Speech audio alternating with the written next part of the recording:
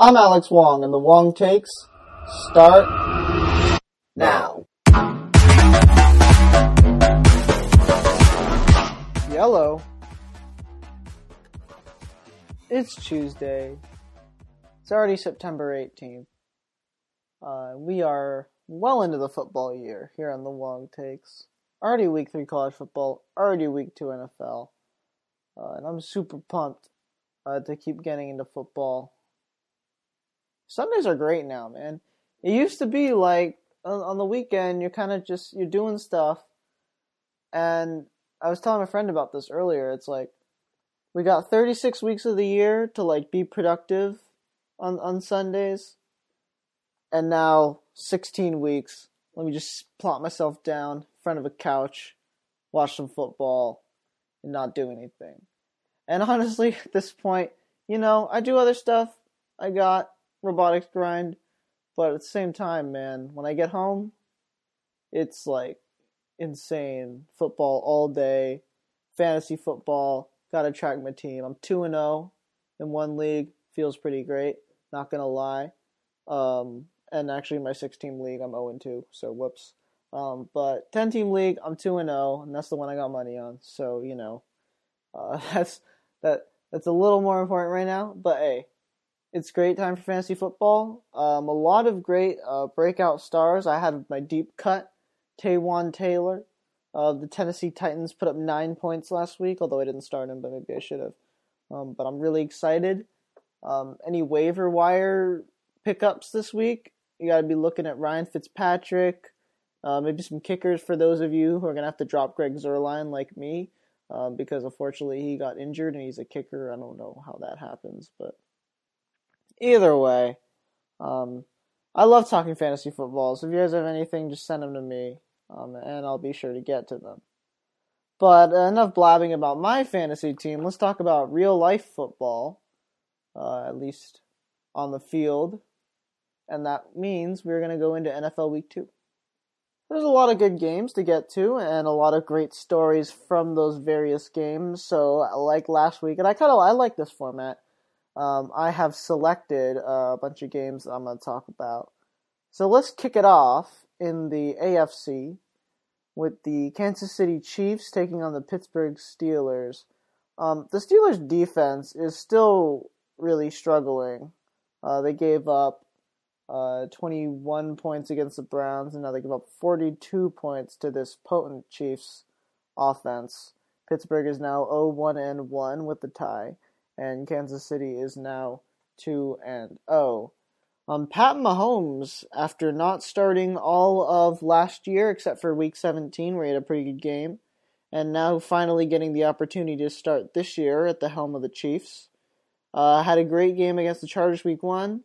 And now against the Steelers, has another phenomenal day, putting up 326 yards for 3 touchdowns and no interceptions.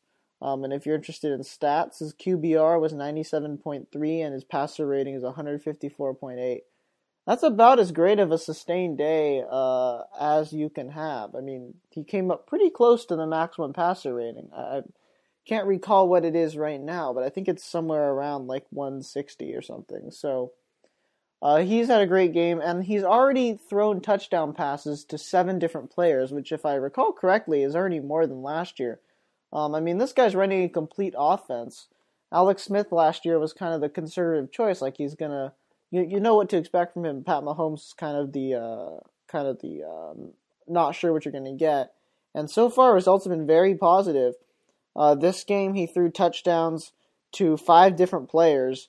Travis Kelce, who he finally was able to get involved in the passing game after having a very lackluster game Week 1, 7 receptions, 109 yards. And then Tyreek Hill scored their final touchdown. I believe it's Chris Conley scored a touchdown, Kareem Hunt, and Demarcus Robinson. So he's really spreading the ball around. Also, Sammy Watkins, even though he didn't have a touchdown, had 6 receptions for 100 yards. So if Mahomes can develop a rapport with all of these guys, this is going to be a fun team to watch, and also be a fun team to have on your fantasy team. Also, another stat I forgot. Patrick Mahomes, most touchdowns in his first 2 weeks of an NFL season with 10.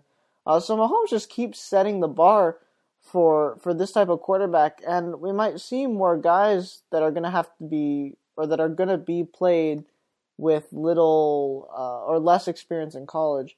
Guys like Mitchell Trubisky, who beat the Seahawks last night. Guys like Josh Allen. Guys that we're not quite sure about in college because maybe they didn't play for the upper echelon program, Mahomes coming out of Texas Tech.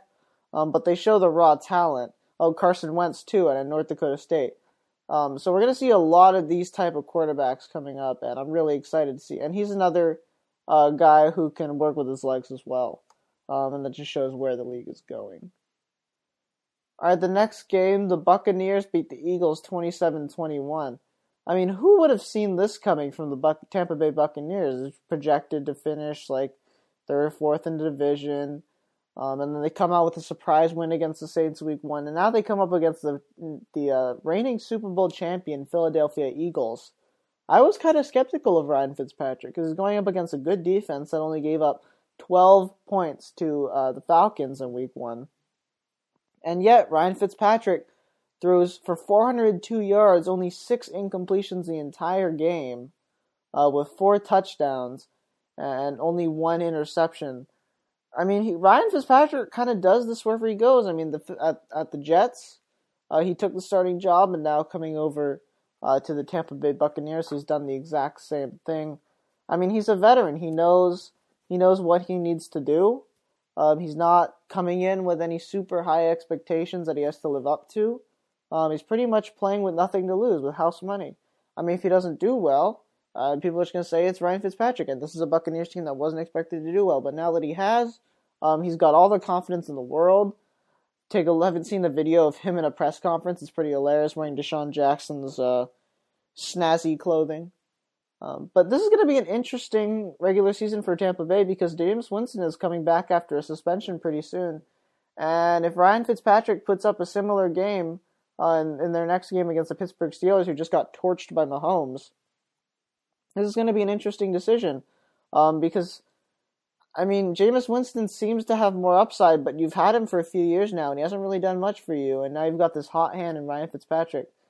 I say if Fitzpatrick, even if Fitzpatrick doesn't put up the best performance against the Steelers, this division is not the strongest division. He's going to have chances to shine. And I would say that you give him a shot because, look, he's the hot hand and he's won this team over, it appears. They love him. And so kind of let him ride the wave and really take advantage of this opportunity for himself. Next, the Vikings tied the Packers 29-29. This is the second week in a row with a tie. In week 1, of course, the Steelers and the Browns finished 21-21. And now the Packers and the Vikings finished 29-29. I mean, this was an interesting game. The last drive or so was curious because Clay Matthews got called for a roughing the passer on Kirk Cousins that I do not understand how it was roughing the passer. I mean, let me just dissect this play a little bit. Okay, so essentially Kirk Cousins throws the ball, and basically as he's throwing the ball, Clay Matthews wraps him up and takes him to the ground. And I looked to see, because one call that's gone, I think, for the 49ers was a guy tackled him and then left off his feet, a pretty substantial amount, enough that you would notice it on the replay, leapt up off his feet and drove his shoulder into the ground. But I didn't see any of that with Clay Matthews, so I'm not really sure what they were thinking with the roughing the passer. I mean, what defensive linemen and tacklers in general can do now is pretty severely limited. But anyway, that extended the drive, and Kirk Cousins threw it to maybe like a 1-foot window to Adam Thielen for a touchdown, and then a beautiful fade route to Stephon Diggs corner route to tie this game up. And then in overtime, really the story was struggles with kicking. Mason Crosby had gone 5 for 5 before overtime from the leg, and he missed one. Or I'm not sure if that was the end of fourth quarter or overtime, but he missed one, and that ended up not giving the Packers the game. But hey, you can't really blame him for going 5 for 6, especially considering what the rest of the league did. For Minnesota, Daniel Carlson, their kicker, went 0 for 3 on the day, which, as you can see, since it was a tie, any one of those would have won the game, including, well, the two in overtime. Let's see, the missed field goals were from 48 yards and 49 yards. So, I mean, these are makeable field goals. It's just Daniel Carlson wasn't able to convert. And Mike Zimmer, the coach of the Vikings, was surprisingly blunt. I mean, you don't normally see this. You normally see, like, pick up your guy or whatever. But he's like, they cut him for the former Cowboys kicker, Dan Bailey, just yesterday, I believe. So, I mean, it's a dog-eat-dog world. If you have one bad day, maybe he had a bad day in practice too, and they didn't see much potential in him, and that's why they cut him. But look, if you go for 3 in this league, you're going to be out of a job. And that's unfortunately what happened to Daniel Carlson, and the Vikings and Packers end up with a tie. And it probably feels like a loss for the Vikings a little bit just because, look, you had the opportunity, and as simple as you just couldn't convert. All right, next game, we've got 7 games here, so we're on game number 4. The Saints beat the Browns 21-18. It was crazy. How do you miss 2 extra points, honestly? And this was such a Brownsy loss, starting with missing 2 extra points by Zane Gonzalez. The first one would have put them up 13-6, and then the second one would have given them the lead 19-18. But unfortunately, Gonzalez missed 2 extra points, and I guess that's what the NFL competition committee was trying to do a few years ago when they moved the extra point back, 15 yards or so. Make this an interesting kick. I mean, you just don't make it. But make an interesting kick. And the Browns had the lead. It was 12-3, I believe, sorry. And then the Saints come back, score 2 touchdowns. All of a sudden, it's 18-12. And then the Browns, Tyrod Taylor throws a beautiful throw to Antonio Callaway, who only had 3 catches on the day, but he made his big catch count. Beautiful catch, too. It wasn't an easy one. It was right on the edge of his fingertips. We've seen plenty of players drop those type of throws. But missed field goal, Will Lutz converts for the Saints, 21-18, and then Zane Gonzalez misses a field goal from 52 yards out that would have tied the game. I mean, look, this Browns team showed some promise. I mean, they hung in there with the Saints team that had scored 40 points in the previous week. So look, this Browns defense is actually not bad, starting with Myles Garrett, of course.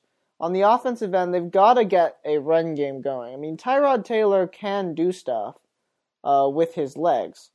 He's clearly going to have a relatively consistent running game. But you've got to get guys like Carlos Hyde involved. If you want to develop a complete offense that's to the point where you don't have to rely on your kicker. I mean, the Rams didn't have a kicker last game because Greg Zuerlein was hurt, but they dominated. So, I mean, the Browns, and they've got a talented bunch. I mean, they've also got Nick Chubb in the backfield. Carlos Hyde had 43 yards rushing. Nick Chubb had 14 yards rushing. And they've got talented wideouts. David Njoku's pretty big. Jarvis Landry that they got as well. So, I mean, look, the Browns are going to win eventually. I mean, they already will not go 0-16 with the tie they got in week 1. But they're kind of on their way to rebuilding. And I think they're going to win at least a couple of games this year. At least I hope they will. Also, a game that I probably should have gotten to sooner. The Jags beat the Patriots 31-20. Jaguars are for real, man. After getting to the AFC Championship game last year and losing to the Patriots, they come back and they feel like they have something to prove. I mean, I feel like the Patriots might have been a little complacent coming in, just because they know that they're also just not as talented as the Jaguars at the moment. The Jaguars, Blake Bortles had a phenomenal performance, 377 yards, 4 touchdowns, 1 interception. And even having Leonard Fournette out, having TJ Yeldon as your backup running back is not the worst thing in the world. He's still a talented back. And then the wide receiving core is starting to fill out. Keelan Cole, who had probably maybe the catch of the year so far, a one-handed snag. D.D. Westbrook, who was part of a Big 12 offense in Oklahoma and clearly has some speed with a 61-yard touchdown. Dante Moncrief, the old Colts wide receiver, is not totally out of the picture. So, I mean, look, this Jacksonville Jaguars team can compete with the upper echelon, and they proved that by beating the Patriots 31-20. The Patriots don't have much to worry about. I mean, I'm sure they know how to look themselves in the mirror and really identify where the weak spots are. But Jacksonville, with their strong defense headlined by Calais Campbell and others, um, are going to be able to hold any team. And in the playoffs last year, we saw them do that, beating the Bills. I think it was 6-3, and hanging in there with New England in the AFC Championship game. So I'm excited to watch this Jaguars team. They seem energized. Duval County is energized, and I really like that place as a football town. All right, just a few more games. Broncos beat the Raiders 20-19. Another rough loss for John Gruden after losing to the Rams in Week 1. They led the entire game until the last play. But Case Keenum, who was the quarterback for the Vikings last year and got them to the NFC Championship game, continues to prove himself as a franchise quarterback or a franchise quarterback type. He was resilient. He led a game-winning drive after not leading all day is tough to do. And to end it with a field goal by Brandon McManus after they couldn't convert a field goal all day. Finally, just for the home crowd, 49ers beat the Lions 30-27. I mean, just watching this game, there are clearly still a lot of issues with the 49ers. Their secondary is still weak. Akella Witherspoon had a pretty bad day, having some misreads and giving up balls over the top. And the defense really faltered at the end. And Jimmy G is still not the godsend that everyone portrayed him to be. He's still returning to earth to some extent. But the good thing for Jimmy G was, with the exception of a pick that ended up getting called back, he didn't make any mistakes. He had no picks, and he had 2 touchdowns, 18 for 26, 206 yards. So pretty mediocre day. But at the very least, he was able to keep this team in the game and just do enough that where you had guys like Matt Breida, who had a humongous run, a 66-yard touchdown run, to pretty much seal the game, or at least it seems so at that point, is just what he needs to do. And he'll get more familiar with this offense. This team is still really young, or still pretty inexperienced, because after going, 1-15 and like 6-10 or whatever, this team is not used to having these expectations. And as they get more used to having these expectations, I think they'll get better. But they've got a humongous test next week. I don't expect them to win this game by any stretch, but almost a measuring stick to some point. If they can stay in it with the Chiefs at 10 a.m. on Fox, they'll show that they really have a chance, because after that, they've got the Chargers on the road, which is definitely a winnable game. Cardinals at home, definitely a winnable game. Then they've got the Packers on the road, Rams at home, and the Cardinals on the road. So, I mean, they've got some tough teams coming up, but they can really identify where they are with this upcoming Chiefs game. So that's our NFL update from Week 2, and now we update college football in Week 3. A couple of big games. Excuse that. Number 7 Auburn taking on number 12 LSU. This was probably the game of the weekend, not only because it's between two highly ranked teams, but being in the SEC, being at Jordan-Hare, which is, I believe, the 8th largest stadium in the country, with a crazy SEC crowd. I was really excited to watch this one. And it was a grinded-out game. I mean, there weren't that many big plays. It wasn't a huge offensive performance. But LSU quarterback Joe Burrow ended up being the star of the transfer from Ohio State. He struggled throughout this game, but he was able to use his experience. He played well in the fourth, and that's what you need to do when you're playing at a top team in the SEC like this, where you know it's not going to be a shootout. There's not a bunch of pressure on you to score 60 points like there would be in, say, the Big 12. But there is a lot of pressure to, A, play in the clutch, and B, not make any mistakes. Because if you do, these defenses are going to pounce on you. And this game, it's not going to be close. So great play from Joe Burrow. Now, the game itself ended LSU 22, Auburn 21. It was a thrilling finish. I wasn't able to watch the entire game, but I was able to watch the end. And just watching Cole Tracy, who is the kicker for LSU, have to step up. A 42-yard field goal is no gimme, especially in college, with the crowd against you, knowing that if you make it, you win. If you miss it, you lose. And it was a clutch kick, insanely clutch kick, directly up the middle. No pressure, no suspense. It was just right down the middle, easy kick. And it's kind of crazy how a season can change with one kick so quickly. This is one thing I love about college football. I mean, every game counts, and every play counts because every game counts. If you take a look at Auburn, Auburn was on the verge of having 2 quality wins so far on their schedule, and in the non-conference, no less. If they came out with this win and beat Auburn and LSU in the same season in the non-conference, what that does is not only does it build their schedule, but more importantly, in my opinion, it leaves them with more wiggle room because they've got the SEC to play against, which means you've got to play, at the moment, 4 top 25 teams in Mississippi State, Auburn, or Texas A&M, who looks to only get better, Georgia and Alabama. So that's what Auburn was looking forward to, and yet Joe Burrow just stifled those chances. So they're going to pretty much have to win out if they want to get in the playoff or have some people fall in front of them. LSU is quite the opposite. Now they've got a quality win, and they've built themselves some wiggle room for a brutal stretch where they have Georgia, Mississippi State, and Alabama in back-to-back-to-back weeks. So, I mean, now they can afford to lose one of those games and still have a shot at the national championship. And also, Ed Orgeron has done a great job with this program. Coming out after Les Miles was fired and having all these expectations lopped onto him. To be able to do what he's done and get this team back into national prominence is pretty remarkable, and under the circumstances, under the pressure, now that they're the 6th ranked team in the country, this is a great job for LSU, and they've got a chance to kind of up their resume a little bit, or to up their ranking a little bit against Louisiana Tech, Ole Miss, and Florida, and hope some teams fall in front of them. So this is going to be a fun LSU team. Grind it out. Just try to scrape by a win. Next, the game that I wasn't able to watch, but is still a referendum on both teams. Number 4 Ohio State, number 15 TCU. It was at Jerry World at AT&T Stadium in Arlington, which means it was probably one of the most important games of the weekend. Definitely, I think, the most hyped game of the weekend, second to or near Auburn and LSU. And this game ended up being Ohio State 40, TCU 28. And for all the talk about this game, it wasn't very much different from usual. If you had asked me or any other college football fan before the game, what do you expect? You would say, look, TCU has an explosive offense. They're going to get some big plays. And that's what happened with a 93-yard touchdown run and a 50-yard touchdown pass.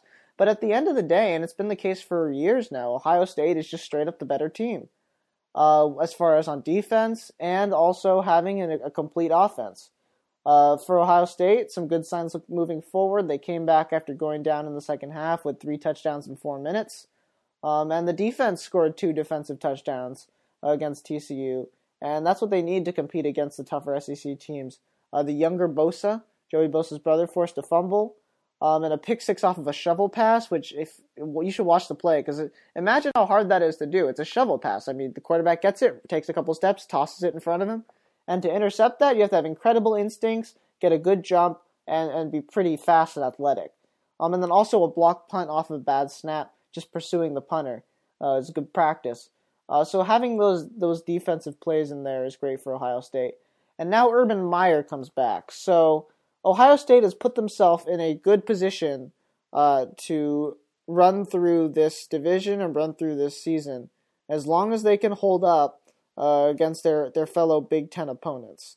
It's going to be interesting to see if they can survive all of their matchups against teams like Penn State, who they've got in 2 weeks, and game we'll definitely be talking about, and then Michigan State and Michigan, who aren't probably as highly ranked as they would have been at the beginning of the year, but nonetheless, it's still a tough matchup, interconference.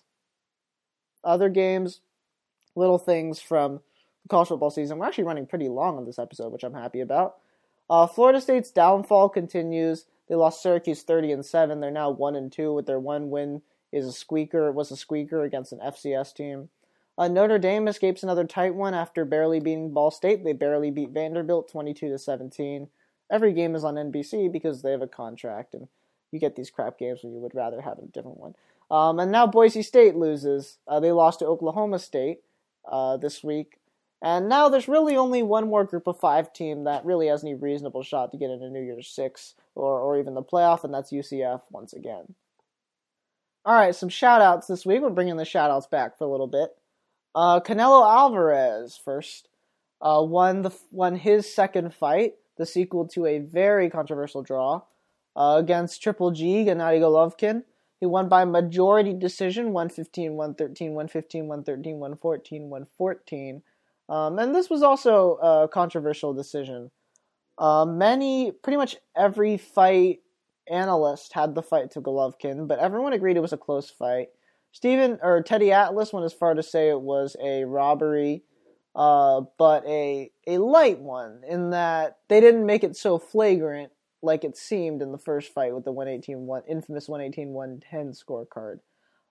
But I wasn't able to watch this fight because I don't buy pay-per-views. I'm sorry, but I think Canelo GGG3 would be fun, and I'm down for it. And that's why I only ended up in shoutouts. Shoutout number 2 to David Wright, who will be retiring after this season and will get to play one last game in a Mets jersey at the end of September in their final series. You don't see too much humility in sports anymore, and David Wright played for over a decade within the same uniform.